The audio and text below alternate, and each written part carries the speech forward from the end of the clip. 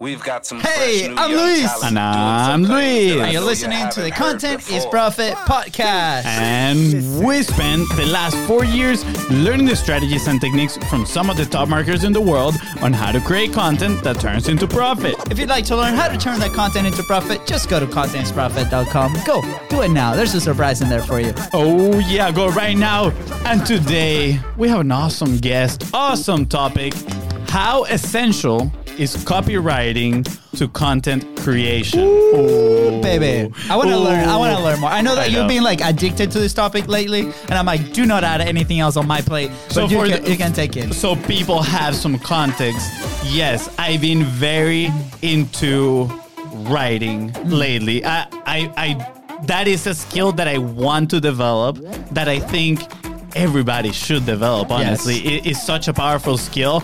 And now, if you add the principles of copywriting behind just not writing, oh man, I think this is gonna be amazing. Well, So, yeah. This is gonna be so good. But before that, Fonzie, do you have a sponsor today? Indeed, we do. Thank you for asking, You're good welcome. sir. You're welcome. Today's sponsor is your own, and the Biz Bros. Yes, we're sponsoring our own episodes with content go. momentum. And you might be asking yourself, what is content momentum? Well, if you produce long form content just like this one that you're listening to or watching, and you don't have a content team and you don't want to spend your time and effort trying to create more content out of that long form piece of content, then guess what? We are here to serve you. We want to tame that. right. We want to turn that long form piece of content into value pack, bite-sized assets. So then you can send them like little minions to the interwebs so they can get you new clients. Now, if you're So interested, good. if So you good. are raising your hand and screaming, me, I want the Biz Bros in my team. Well, we want to help you out, so slide into the DMs at Biz Bros Co. on Facebook and Instagram. I hope to see you there. That's right. While you're doing that, go ahead and subscribe too. Hit smash that subscribe button because these episodes drop on your phone every Tuesday, Thursday, and Saturday. We learn all these amazing secrets and tactics and principles from amazing guests just like the one today. And we want you to take notes and implement so you can create that momentum. It's going to be so good. And remember, while you do that, also follow us on social media at BizRusco so you get all the golden boulders, little bite-sized info-packed assets. Let's go. That is right. And please, the one thing we are going to ask today from you is if you find value in today's episodes, in today's message from our guest, and you believe this can help somebody else to take them one step closer towards their goal, please share this with them, and don't forget to leave a 5-star review. Thank you. Welcome another Monday, another great guest at Content is Profit. Today we have someone with a profile that we don't usually interview, a copywriter. Trust me when I say you'll want to pay attention. Oh, yeah. Throughout our entrepreneurial journey, we have learned the importance of copywriting and how it goes beyond pretty words. Today's guest is the creme de la creme when it comes to helping moms get started with freelancing writing. Check this out. She has helped over 250 women start earning money as freelance writers in 2020 during COVID. Oh, yeah. That's not all, though. She has written copy for multiple 7-figure funnels, but her most epic achievement is probably the fact that she is a mom of 5 humans, which, according to her, are still speaking to her. She has her own basketball team. Guys, that is parenting goals right there. Please welcome successful freelance mom and master ink slinger, Abby Peretz. Welcome, Abby. So I know I said that my 5 kids are all speaking to me, but my middle son may not be speaking to me at the moment. He's very angry. But we'll move past it. He's 17 and they turn on a dime. So there you go. Hey, it's okay. We were all 17 once. We know how it is, you know. Yeah. We live on our feelings, so it's okay. You still live on your feelings that you're not 17. But anyways, I mean, don't worry. We'll send him a lot of virtual hugs from our side. We thank you so much for being here with us. I know we have a time change. Where are you joining us from today? I live in Israel, and it is 7 hours ahead of Eastern time. So it is 7:15 p.m. here. Yes. Wow. Sounds good. This is so Yeah. exciting. I love the possibility that we can have conversations with amazing entrepreneurs, amazing people creating this incredible change all around the world because of these the connection that we have. So Abby, why don't you share a little bit of your story? You know, we had this call a few weeks back, and you know, you were this behind the scenes person, right? And then you have like, but like the behind the scenes, but like fuel person to a business. And then you have this like need, you're like, I need to help more people, right? And this is where it comes in, and you're creating this incredible impact with amazing women today. What like, how did that start? How did your business start? Yeah. Well, okay. So it kind of took a pretty circuitous path. When I had my first baby 21 years ago, I was working at the time in a small marketing agency, and I didn't want to go back to work in an office. I wanted to be at home with my baby and, you know, spend time just watching her like open and close her hand and be like, wow, I have fingers, right? Like that was so cool. And I didn't want to do anything else. Yeah. So I decided I would be a freelance writer. I had no idea what that meant, what I was going to do, how I was going to get paid, but I figured I am intelligent. I can figure this out. And that's what I started doing. Back in the day, before we had Google, we had Alta Vista, which was not a great search engine. And I remember Alta Vista. Do you remember Alta Vista, Fonzie? I don't think I remember. Wow. Yeah. Initial computer classes. So I went to the local public library and checked out a whole bunch of books on starting a freelance writing business. And I read them all. And I checked out a whole bunch of books on copywriting, and I read pretty much everything there was to read, like old school style, like learning about copywriting from, from the old masters, from anyone who was doing print ads, Madison Avenue, all that kind of Mad Men stuff. I read everything about that back in the day because there weren't online courses to just take you step by step and show you the path. So I put together my own education through that. And over the years, I had a bunch more children, and I needed the flexibility that came with freelancing.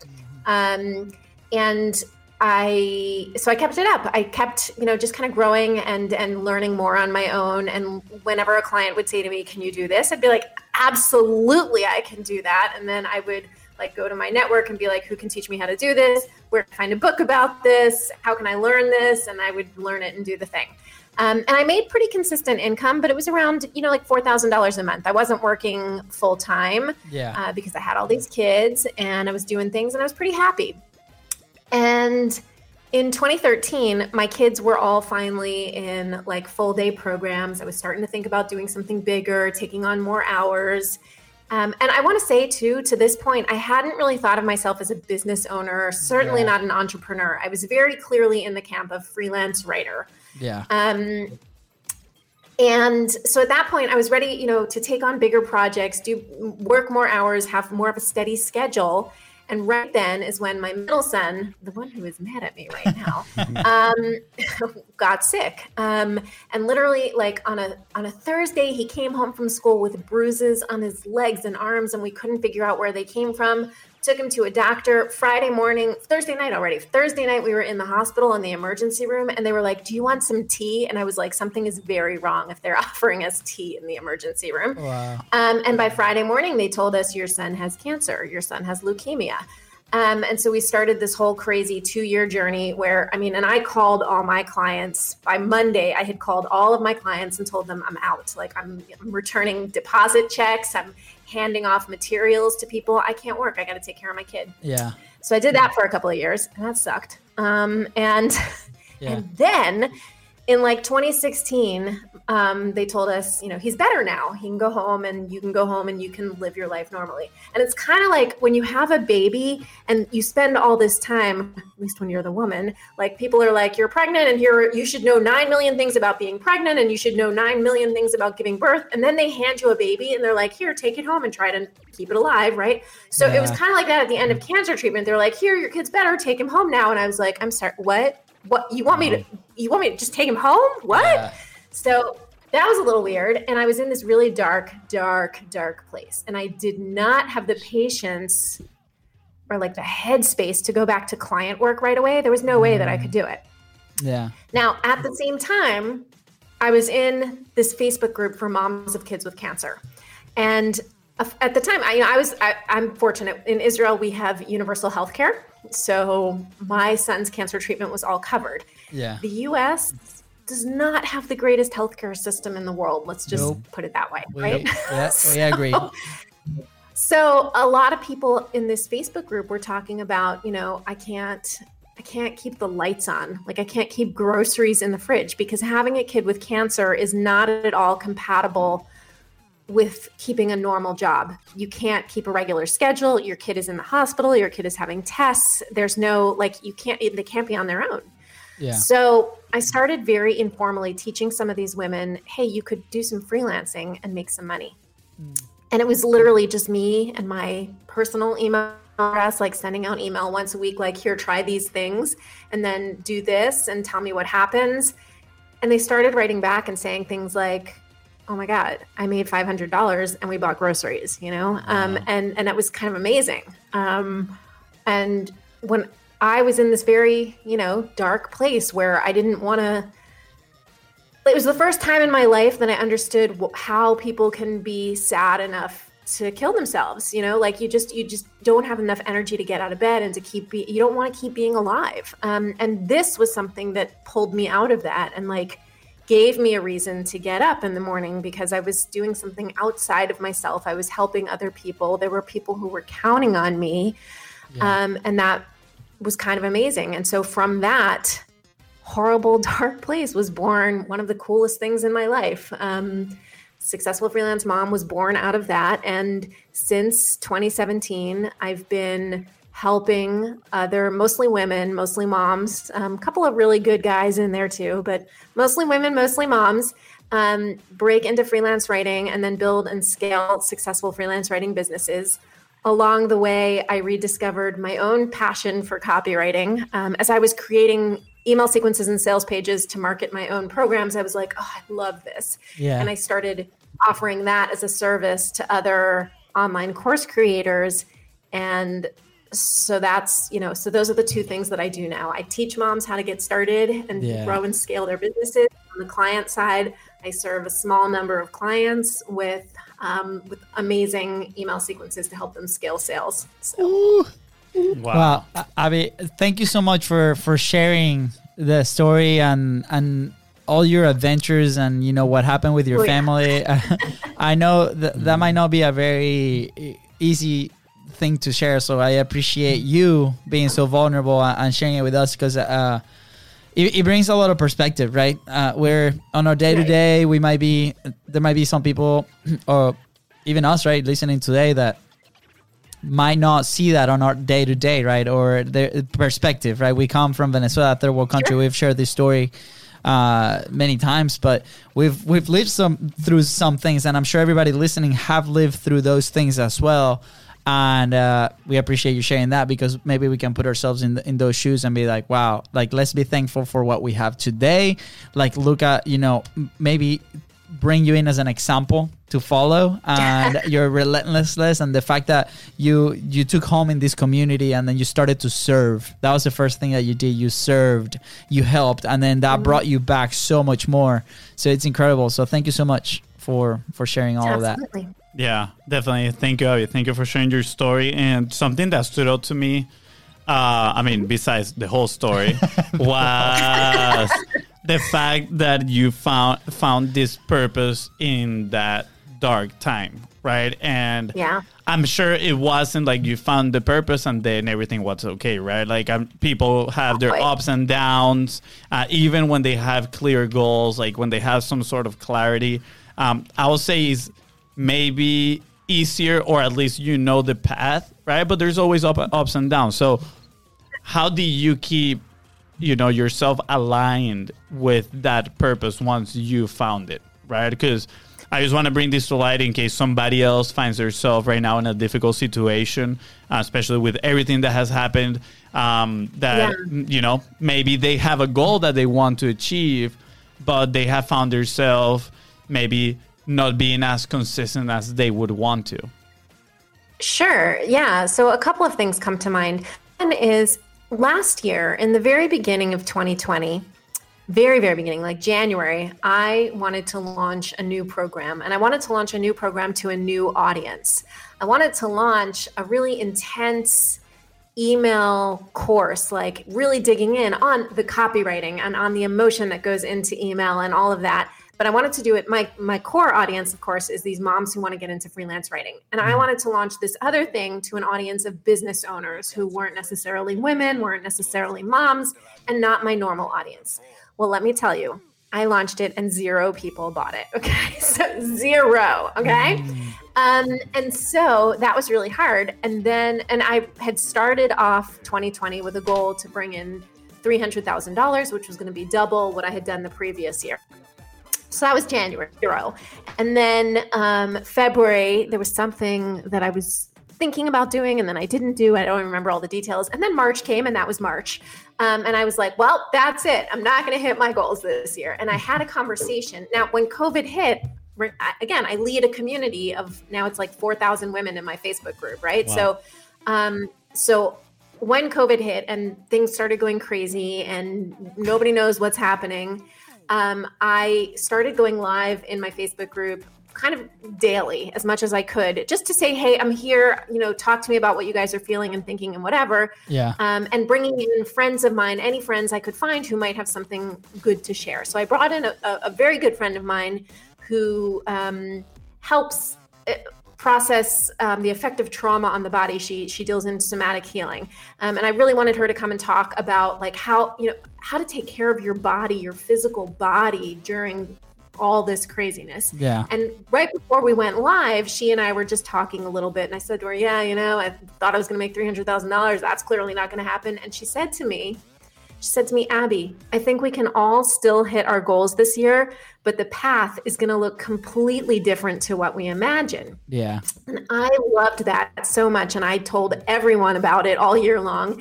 And that's exactly what happened. The path to $300,000 looked completely different to anything I could have imagined back in January. Yeah. But I got there and I beat that number in the end.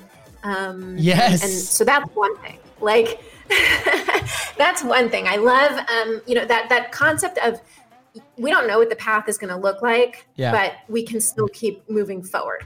So that's one thing. The other thing that I would say is when you're feeling overwhelmed, and again, I work with moms, and who knows overwhelm better than a mom? And where has the brunt of the burden fallen during COVID? It's on moms. How many moms have lost their jobs and have been forced out of the workplace during COVID?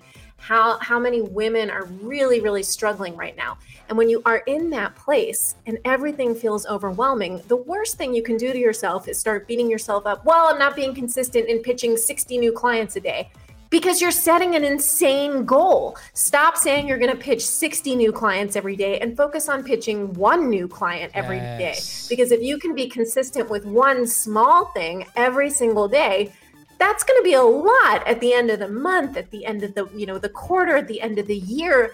That's going to make a huge difference. Whereas if you say, well, I'm going to, hit this huge goal every day, and then the first day you don't do it, and then the next day you're like, well, I'll just do twice as much. It's like when you put off that term in college, you're right, I'm going to write 1 page every day. Okay, I'm going to write 2 pages today. Okay, I'm going to write all 15 pages in the next hour and a half. Like, you're not going to do it. It's not going to go well. It's not happening. Yeah. You just add in pressure and pressure and pressure.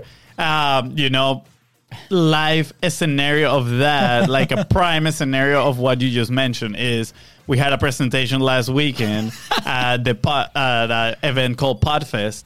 And we knew this from like a month ago. And I was responsible for writing the presentation. Guess what?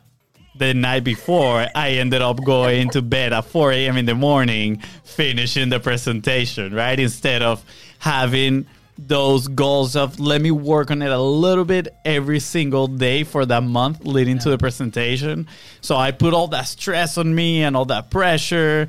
And usually when I got all that pressure, I get a pimple like in the middle of my forehead. So happens all the time. That entire week I had a pimple in the middle of my forehead. So I come in and my brother's like, what's happening in your life? Like, he already knows when I get the pimple in the forehead, right? So, but yeah, what you mentioned is so important to be clear in our goals, but first understand that the path is unknown. Like we don't know the path, but we know the immediate challenge that we have, and we can set up small but actionable steps that we can actually accomplish so we don't get overwhelmed. That is so important. Yeah, I love, Abby, how you do the breakdown too. First of all, congrats on the amazing community that you have too, and they're being so responsive, giving you feedback, and I'm sure like they're getting incredible value. So if you're listening right now and you want to be part of that community, we're gonna leave all the links right in the description. All you gotta do is go there and click it and be a part of that. But I can relate, right? Because we were talking to our coach this morning, right? And we're last week we felt like we hit a ceiling. Right, not a ceiling like but on anxiety operations, like what's next, right? For the last year, it's been like a very clear path, but last week, at least personally to me, was like, man, like I feel like we're not in that path anymore. Like what's happening, right? Like, do we need to reassess? Like, what are the conversations that we need to have, right? So this morning, that's why we were chatting with our coach, and we're like, okay, let's reset. Like, what are your personal objectives? What is the business objective? What is like, let's get really specific, right? To make sure that we do that, right? Because sometimes as business owners or operators in the business, right, we're like maybe in it, right? Too much. And then we have to like go out and separate ourselves a little bit and reassess, okay, where are we, right? Are we okay? And then going back to reverse engineer those goals, like you said, instead of 60 calls, why don't we work on the first one, right? So and then put them in your calendar, booked it in to it, like, okay, what is my step? Is it cold calling? Is it prospecting? What is it, right? Like, what's that look like for you? And that diminishes the anxiety big time. As soon as we jumped off that call, I was like, I feel so much lighter, right? Emotionally lighter is so good, and just that inner peace. So incredible that you guys are working with that on your process as well to be able to do that. Now I'm very curious because we had a transition from freelancer to business owner, right? And that for us was like very marked. It was like right there. So I would love for you to explain to us a little bit of the challenges that you encounter from transitioning from freelancer to a business owner. And if somebody is in that position, what should they expect? What can they do to kind of continue with the momentum and don't crash against the first wall that they might see? Because we crash against like 5 different walls.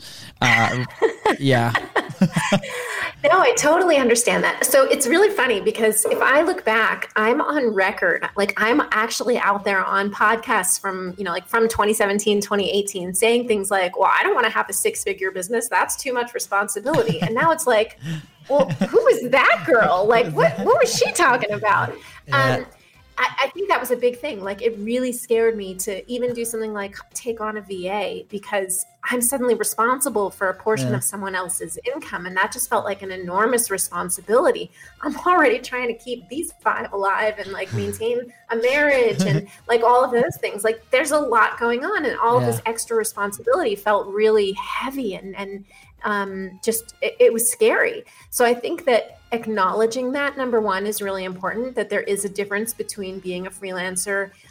For me right now, I think a big challenge this year is going from like being a business owner to being the CEO of a company. That's a shift that I'm looking to make this year as I scale towards 7 figures. And that's, that's all like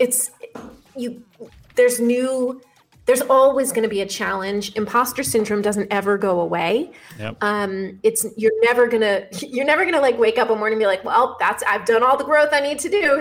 I'm done growing now. Like it doesn't work like that. It's a constant process. It's a constant willingness to work on yourself. I think for the big thing is when you transition from freelancer to business owner, there's going to be a lot more personal development involved. I think that as a freelancer, you don't necessarily have to do all of that digging and knowing yourself. I mean, sure, it's going to help you, absolutely, but you don't have to do that. If you want to be a successful business owner, you absolutely, like, that's not an optional thing. That's a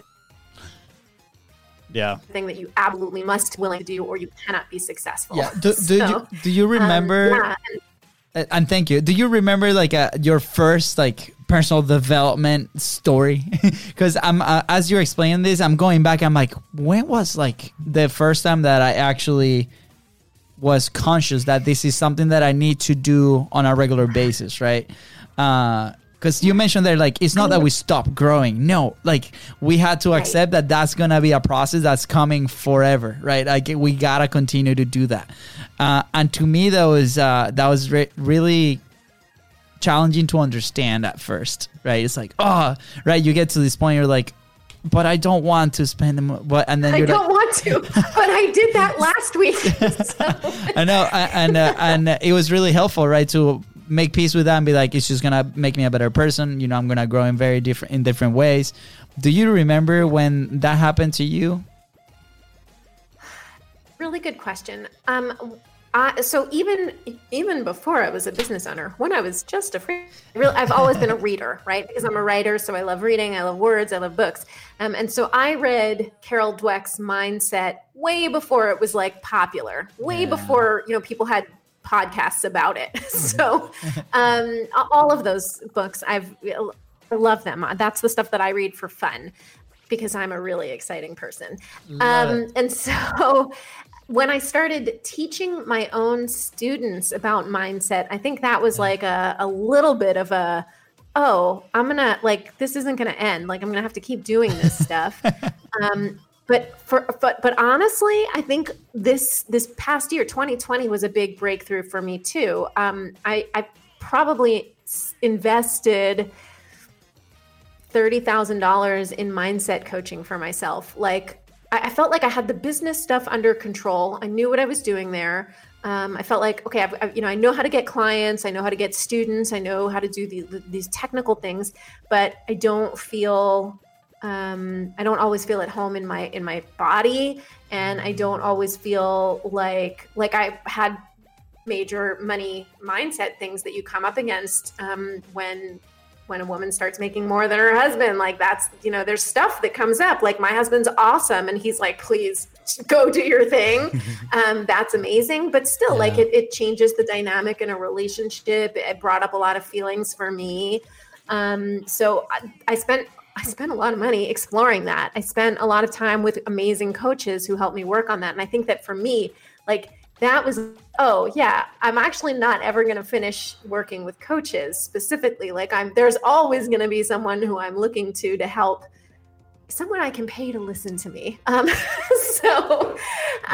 Someone who will help me like dig at the stuff that I'm trying to push down. So, yeah. I love it. I think there's a clear path that I've noticed for entrepreneurs, right? That when they start, maybe as freelancers, they look for courses, and the resources that they look are like YouTube videos and all the stuff that, yes, they can be extremely helpful and they can take you from A to B, but then you don't do it at the speed that you want to.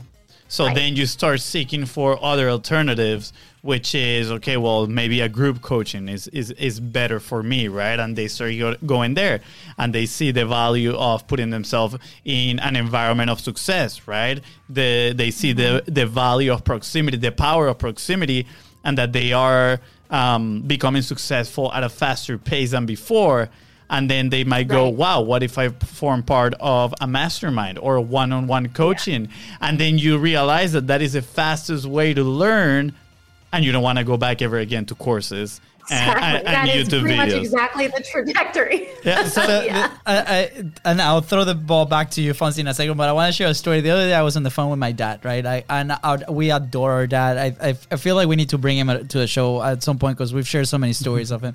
But I'm driving back home, and he's like, "Hey, how you guys doing?" And we tell him the business side of things and the things with the team, right? And he's like, "Oh, that's so cool." And then he goes like, "Hey, by the way, I sent you an email." And every time he says that, like, we cringe. We're like, "Oh my god," because they're like 7 pages, and it's like all fully detailed, right? And he's like, "I sent you an email." He writes an email to send us a Word document with what he wants to say.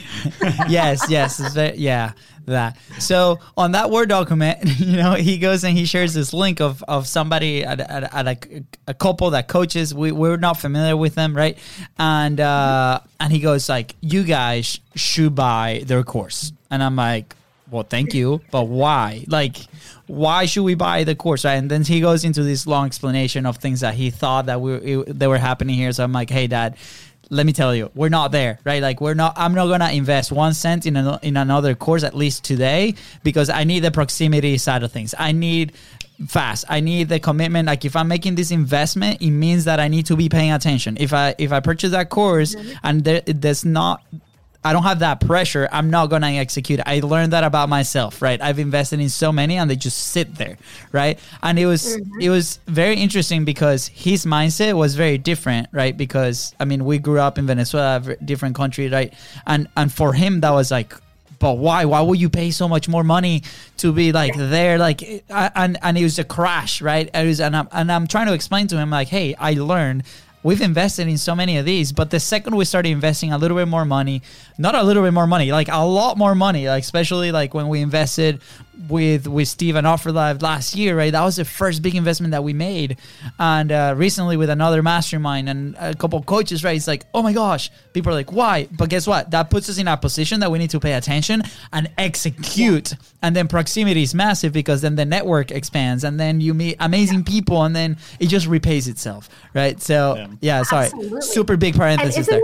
Isn't it so cool too? Like when you look back at yourself and you're like, I remember when spending $9.97 on a course was like, I had to think about it for a couple of days. I wanted to email the creator. And now I'm like, 15 grand? Absolutely. Here, let me wire you. We remember when $100 for an event was literally, Abby, I'm not lying to you. It was a 4-hour discussion from Miami to Jacksonville where we live. If we should expend that money to go to the first event ever that we went live. Yeah. Yeah. It was... There were a lot of mental issues that needed to be worked out, right? And I think that that's important. I think that's a part of the process. I think that, I see a lot of people who,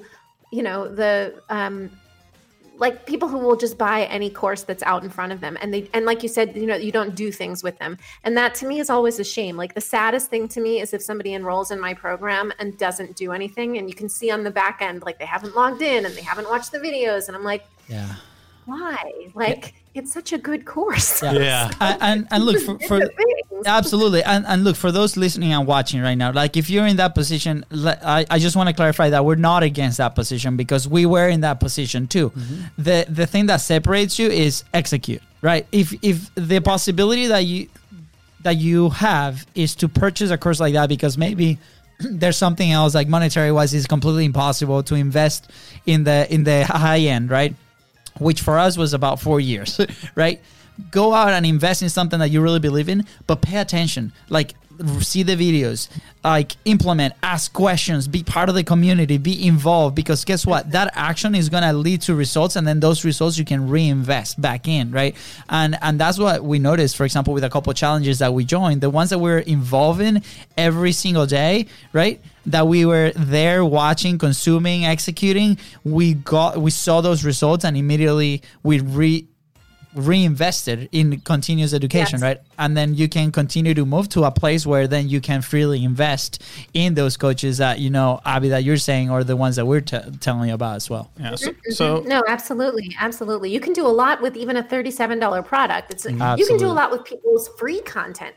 It really is a matter of implementation. It's not just consuming content, it's really implementing it. It's really taking action on it. Yeah. So, absolutely. And going off of the topic of growth, like the reason why I brought that kind of like sequence of learning is because of how fast you can put yourself in a position of growth, right? At the end of the day, like you said, it's all about taking action. But now we understand the fastest way to grow is to put yourself, as close as you can to the source of that information. So you're talking about all these doubts that not doubts, but all these questions that started coming into your life after you reach a certain point, right? Because you reach now new territory, that unexplored territory in your life that, of course, comes with a bunch of questions. And now, how do I get those questions fast? Let me invest in someone that already has those answers, right? And they're going to help me decipher it quicker. Now, I think this is a really cool point for transitioning into some more of copywriting, because we have been talking about, false beliefs and questions that we have in our mind and all these challenges that might be presented to us when we want to make a decision towards something, right? Whether that is buying a course, buying coaching, buying one-on-one, and copywriting can help people bridge that gap, right? Like you are helping them solve the questions in their minds and their doubts so they can take an action forward towards something that is going to be beneficial for them, right? Of course, I don't want to convince someone to buy my course if they're not going to benefit from it. First of all, I don't want to convince anybody. I just want them to be sure that they're making the right decision when they're investing with their team, right? And I'm sure it's the same with you. So can you guide us a little bit about the principles of copywriting when it comes to, helping others? Yeah, absolutely. So you said a couple of really important things. One, the principles of copywriting when it comes to helping others. So I've built my own business on really 2 core principles. Maybe even we could say 2.5. Okay, so number 1 is don't lie, right? Like tell the truth, right? And the number 2 is treat people the way you want to be treated, meaning don't send an email you wouldn't want to have in your own inbox. Don't write a sales page that you wouldn't want to confront on the internet. And then the half, I would say, is something that I tell my students all the time is building a successful business is about helping people. Okay. So if we start from those things, and really don't lie is a big one. And don't lie means don't say the webinar is live if it's recorded. Don't say the sale is 2 days if the product is always on sale. Don't say that your thing does XYZ if it doesn't. Like, don't lie ever, because the moment you do, you're going to break trust. And once you've lost trust, go ahead, try to get it back. Good luck. So we start from there. So personally, I only work with clients when I believe in what they're selling. I won't take on a client. So my own personal bias is I won't help somebody who says they're going to cure cancer with, orange juice, because chemotherapy saved my son. So no, I don't take jobs from big tobacco. Right. And this was true even when I was a freelancer. I was offered a contract once with a large company, but the work that I saw them doing that went they were anti-breastfeeding. They were very pro formula because they happen to sell formula for babies. And I have no issue with formula, but I didn't like their anti-breastfeeding stance. It really turned me. So I was like, no. Yeah. And my husband was like, that's so much money. And I was like, I'm not writing it. And today I'm very fortunate because I can really hand pick my clients. So it's only when somebody tells me, what is the transformation you provide? And I'm listening and I'm like, yes, I am 100% on board with this. Absolutely. This is going to change lives and have an impact. Then I can get on board. And then you mentioned something else about, being the specific and the personal feelings that we have. And I think that that's a really important key to effective copywriting.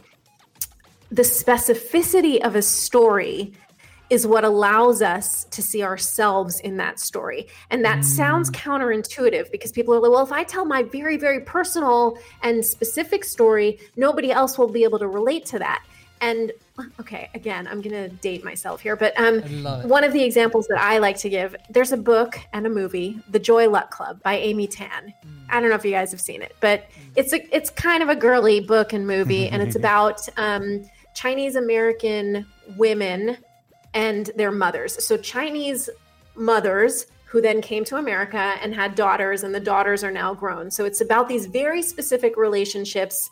And it's set in San Francisco, and it's these very specific, Chinese American relationships, second generation, and all of this stuff that's going on. But the specificity of that story and the food and the relationships and the things that they say and the way that they talk, that's where everybody can read it and say, oh my God, my aunt does exactly that. Oh my God, I remember when my grandmother, you can pull out the things that really do apply to you. Yeah. So it's the same thing in copywriting. Just today, I had an email in my inbox from somebody pitching me something, and we kind of gently turned her down. And then she posted in a group, I pitched something, it didn't go the way I wanted, but my pitch was very specific, so I don't know if I should post it here for feedback. And I said, it's not you should, because I know you think it's very, but like, that's what everybody else is doing too. Like, you know, we all think we're unique and special, and we are, but we're also not. Like, we are unique and special, but our problems are not, let's say. Like, we all have the same problems and issues, you know. We're all like, we're not sleeping well when we have toddlers, and we don't like it when we're using StreamYard instead of Zoom because there's no make me look better filter on StreamYard, right? No worries. Editor, please take note. No, I'm kidding. You look incredible, Abby. You look incredible. I rely heavily on that Zoom filter. You don't have to worry about that. You look incredible. Thank you. So no, but like, you know, we all have we think that we're unique and special, and we're just not. And so writing about those unique and specific things is what allows other people to see themselves in that writing. So the more specific you can get when you're telling, you know, when you're setting the stage, don't just say like, I know you're thinking about enrolling in this course. Really set the stage for them. Like, whoa. It's late at night. Everyone else is asleep. Only light in your house is blue glow on your laptop. And you're clicking back and forth between the sales page and your bank balance. And you're biting your lip and you're wondering, can I really swing this? What's going to happen? If I make this investment, what happens in 2 weeks if I don't like start earning money right away? Like, get into those fears and those, and my husband's sleeping next to me.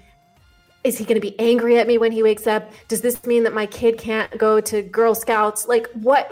Get into that stuff. Dig in on it, because that's what everybody is, you know, like there's a person on the other end of that screen on that email, and that's what they're thinking and feeling. And when you get specific like that, that's when people read email and go, "Oh, are you in my house right now?" Yeah. So, I love that, right? And something I came across recently was the fact of using your inner monologue, right? Like actually writing down what is happening in your mind. Because like you said, yes, we are all unique and happy creatures. Yes, but at the same time, we are not that unique. And we have the same issues. And sometimes we're actually having the same inner thoughts or very similar inner thoughts. So the situation that you're describing right now, like, oh, what is my husband going to think about this, right? I'm laying in bed all worried. I cannot sleep. And I'm pretending to read a novel when maybe inside of that novel, I actually have a business book. I don't know, whatever, right? Like, those inner thoughts is what makes you relatable with other people, because they're like, wow, that person thinks exactly how I do. They must know how I feel. And if they manage to cross that bridge, right, close that gap, maybe they'll be able to help me go to the other side. And you call it the inner monologue. And I would say get that inner monologue out in the sense of when I am writing, when I'm drafting, I don't necessarily sit at my desk. I walk around talking to myself, and I take my phone and I start recording, and I walk around the house talking to myself. And my kids are like, oh God, she's doing it again. So it has a special benefit there that it will embarrass your teenage children, which, woo, win for mom. But beyond that, it's good because, I'll do it with a recording. I use otter.ai, which is machine transcription. So, it'll give me a real-time transcription of what I'm saying. And then I can go back and see, was there something really good in there that I can pull out and expand on and draw out and tease out? I record conversations that I have, on Zoom. I record conversations with my students, with their permission, of course. And then I will play that back, and I will listen to the way they talk about things and the things that come up again and again in conversation. And this is something that I make my clients do. And at times, they'll have the conversations with their clients. Sometimes I'll tell them, I'm going to have the conversation with your people, or I'm going to be on that call taking notes and helping you guide that conversation so that we can get what we need. But it's really about not being afraid to, talk out loud, hear how things sound, and to really, really listen to the way your ideal clients are talking about things, the language that they actually use, not the language that you think they use or the language that you wish they used. And while we're at it, let's just let's just ditch that whole ideal client avatar thing because I hate that. And instead, let's talk about a real person. So when I'm like, I don't let my clients talk to me about ideal clients. I'm like, forget ideal. Talk to me about a specific person who you did this transformation for. So tell me about Jamie, or tell me about Steven, or tell me about Dana, like, but the real person, not like your Google Images person who you stuck all over your wall and you know what she drinks at Starbucks. Nobody cares what she drinks at Starbucks. What I care about is like when she goes to Starbucks, is she like, I can't really afford Starbucks, but I need to look good, so I'm gonna drink it anyway. Yes. Like that's what I care about. So like I need to know that from an actual person. So like I think my biggest tip for anyone who's trying to write more effectively is forget the ideal client avatar. Start writing stuff to a real person who you actually know and have spoken to in real life. And that's going to make the writing so much more real and relatable. And that's really, I'm going to say that's a really critical thing. That is a great tip. Write to someone real that you already know and you've talked to. That is so key. And I think we haven't been able to define it the way that you just did, but we ditched the avatar sheets and all the stuff a very long time ago. Yes, that is something that, I don't know, for example, for us personally, is like content calendars, right? Like we are like, man, like content calendars, like just listen to what the people you're talking to are saying and then create content around that, right?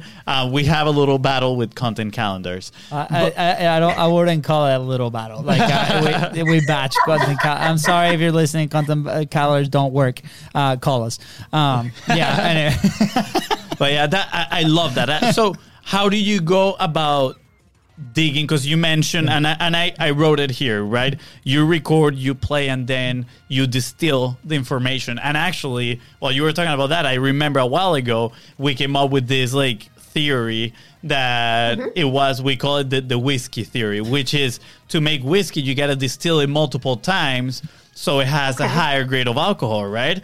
Well, I feel like ideas are the same. For it to be stronger, you need to distill it multiple times, right? Like these conversations that you're having, you are listening and again and again and again, so you can grab the commonalities between all these conversations. So then a light bulb lights up and you're like, okay, this is something that I can write about that is going to resonate with, you know, the ideal customer, the real person that I'm talking to on the other side of the screen. So how do you go about distilling those ideas? What are the questions that we should be asking to the people that we're talking to actually find out what are those pains or what are that inner monologue that they're having inside of their head?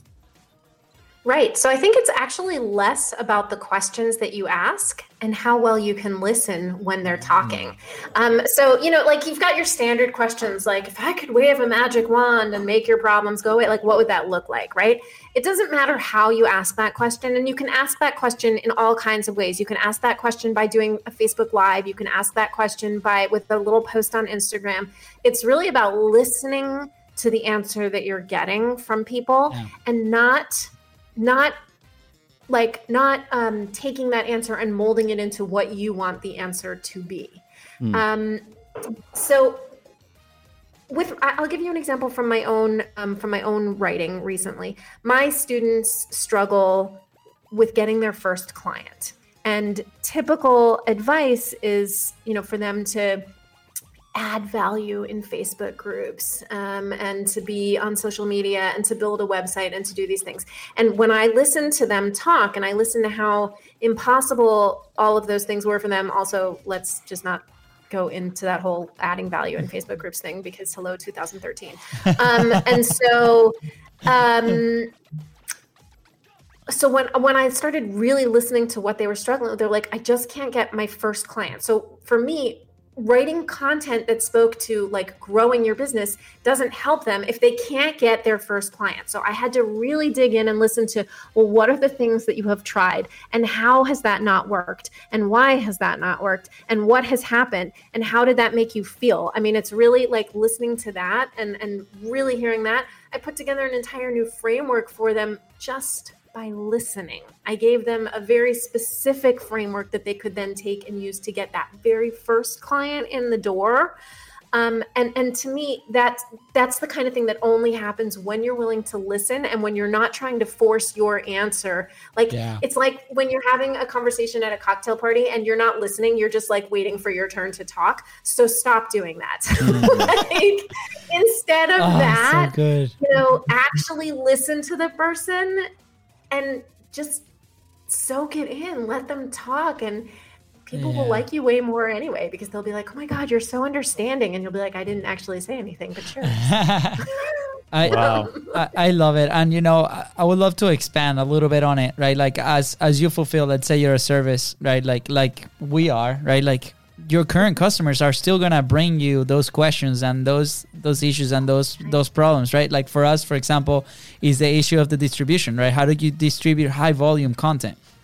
Right. So we're like, okay, let's build a system for that. And we did. And then they can distribute 55 pieces in 20 minutes. Right. And it's like, what? Once you remove that, then there's so much more room for opportunity to help, to serve. Right. So that's really important is how we listen. Right. And especially if you're listening right now and you have a community, or if you have a group of people, if you serve a group of people, start having those conversations, right? The answer is right in front of us, right? And at first it might be challenging to find it and to see it, but I think just this conversation with you, Abby, like shines a light into those conversations that we need to have, and more importantly, listen to those conversations, because it's going to give you the ammo that you need to improve. One of the first things that I do with a new client when I'm going to be writing stuff for them, I have them put me in their Facebook group so that I can spy, basically, so that I can listen to conversations. I'm not interested in posting anything. I'm reading through what are the questions that are being asked.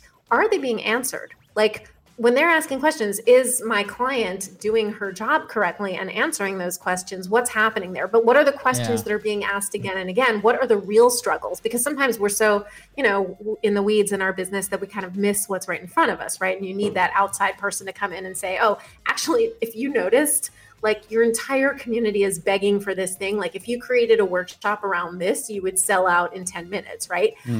So there's a lot of that. It's really about being willing to listen and to not force so often, like we have our own ideas. I want to create this, and it's not at all what your audience wants or needs. And so like we can put all this time and energy into doing that. And then so, what? Yeah. Like, they'll ask them what they want, and they'll tell you even if you aren't asking them, you'll see what they want if you know how to look for it, if you know how to listen for it. So okay, I'm gonna play a little devil's advocate here. For those that maybe don't have a community, right, where they have a group of their people that they're actually helping in there that are willing to have that conversation one-on-one or within the group, and you start seeing these trends of things they might need help with. How do they go about finding out about these problems so they can, create content around that, or establish new conversations, new connections? Yeah, well, this is where we go back to building a successful business is about helping people. So and one of the things that I tell my own students is if you're unwilling to talk to people, you're not going to have a successful business. You've got to be willing. So like, when a lot of us start businesses where we're shy and imposter syndrome and, well, why would anybody want to listen to me?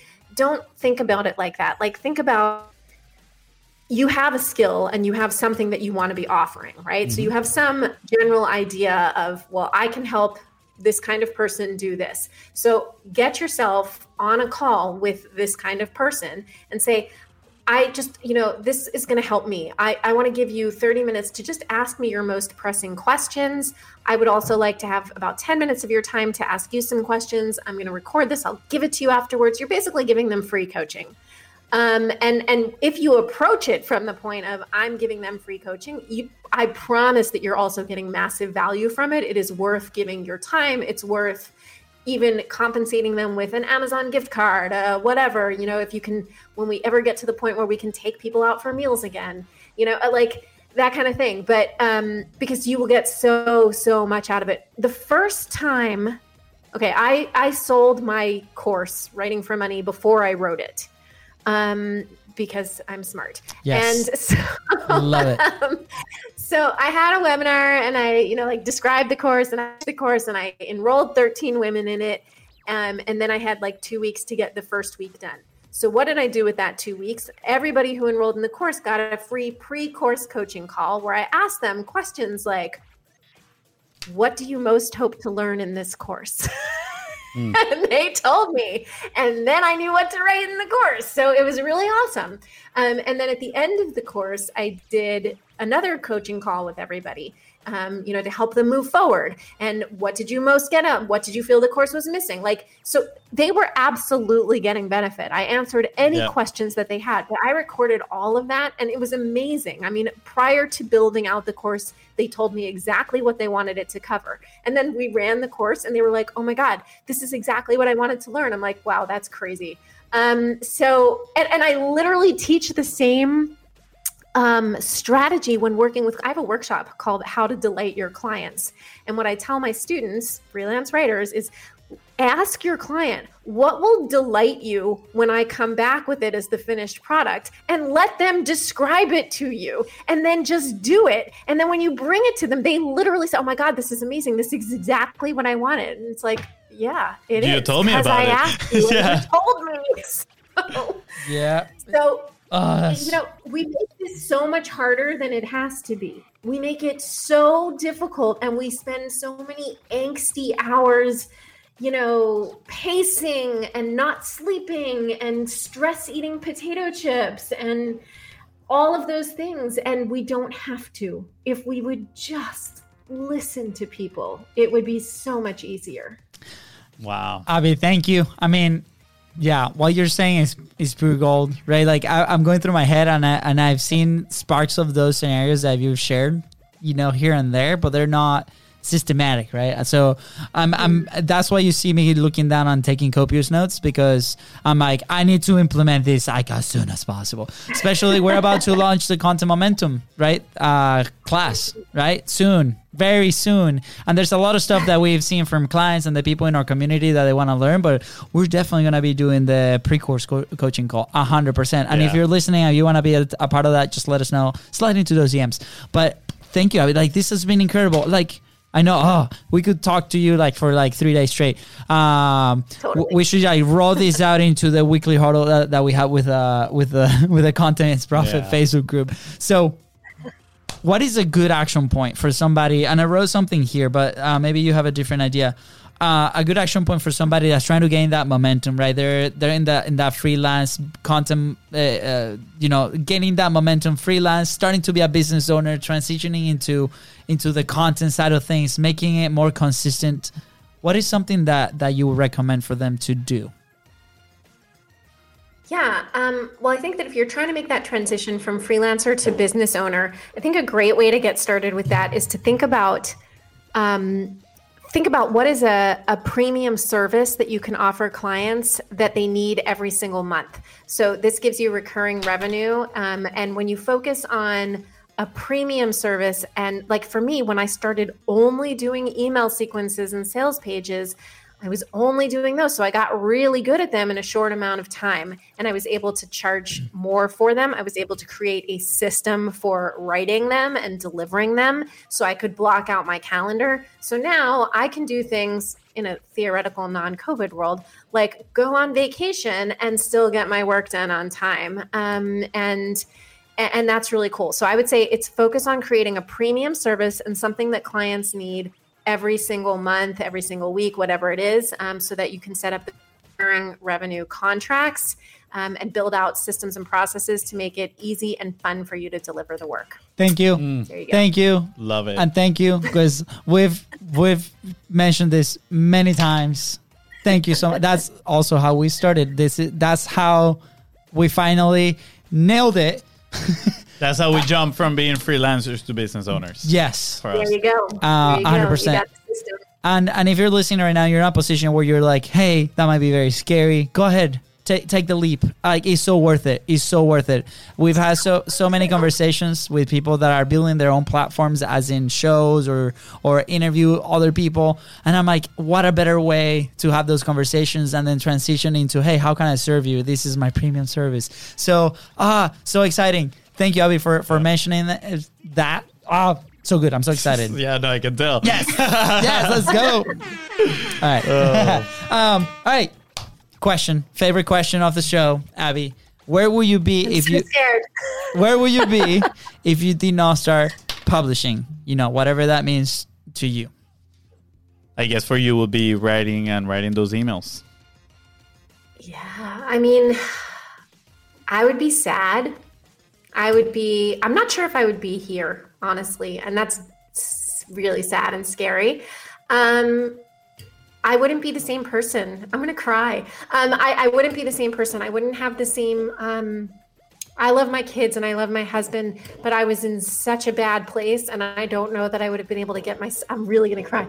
I don't know that I would have been able to get myself out of it on my own. I really don't. I think that it was so connected to creating community, in the sense of like putting my words and thoughts and ideas out in the world and getting responses from people really kept me going. I'm also not like a pretty girl when I cry. So, wow, that was deep. Thanks so much for that, you guys.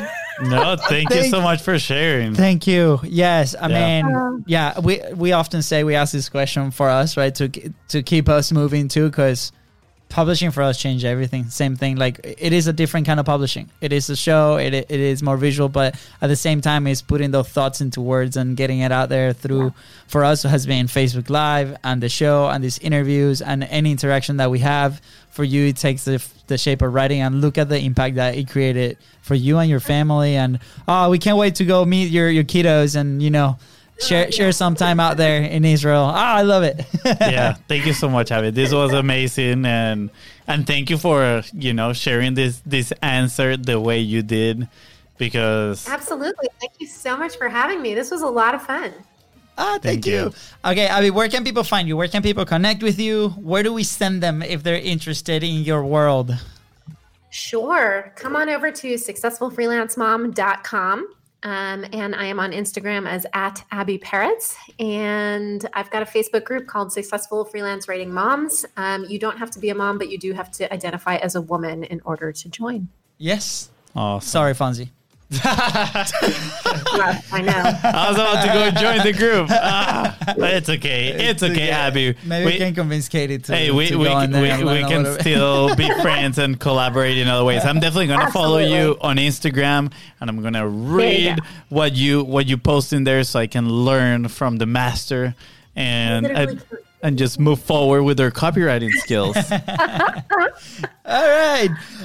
Again, thank you. Wow, this was so fun.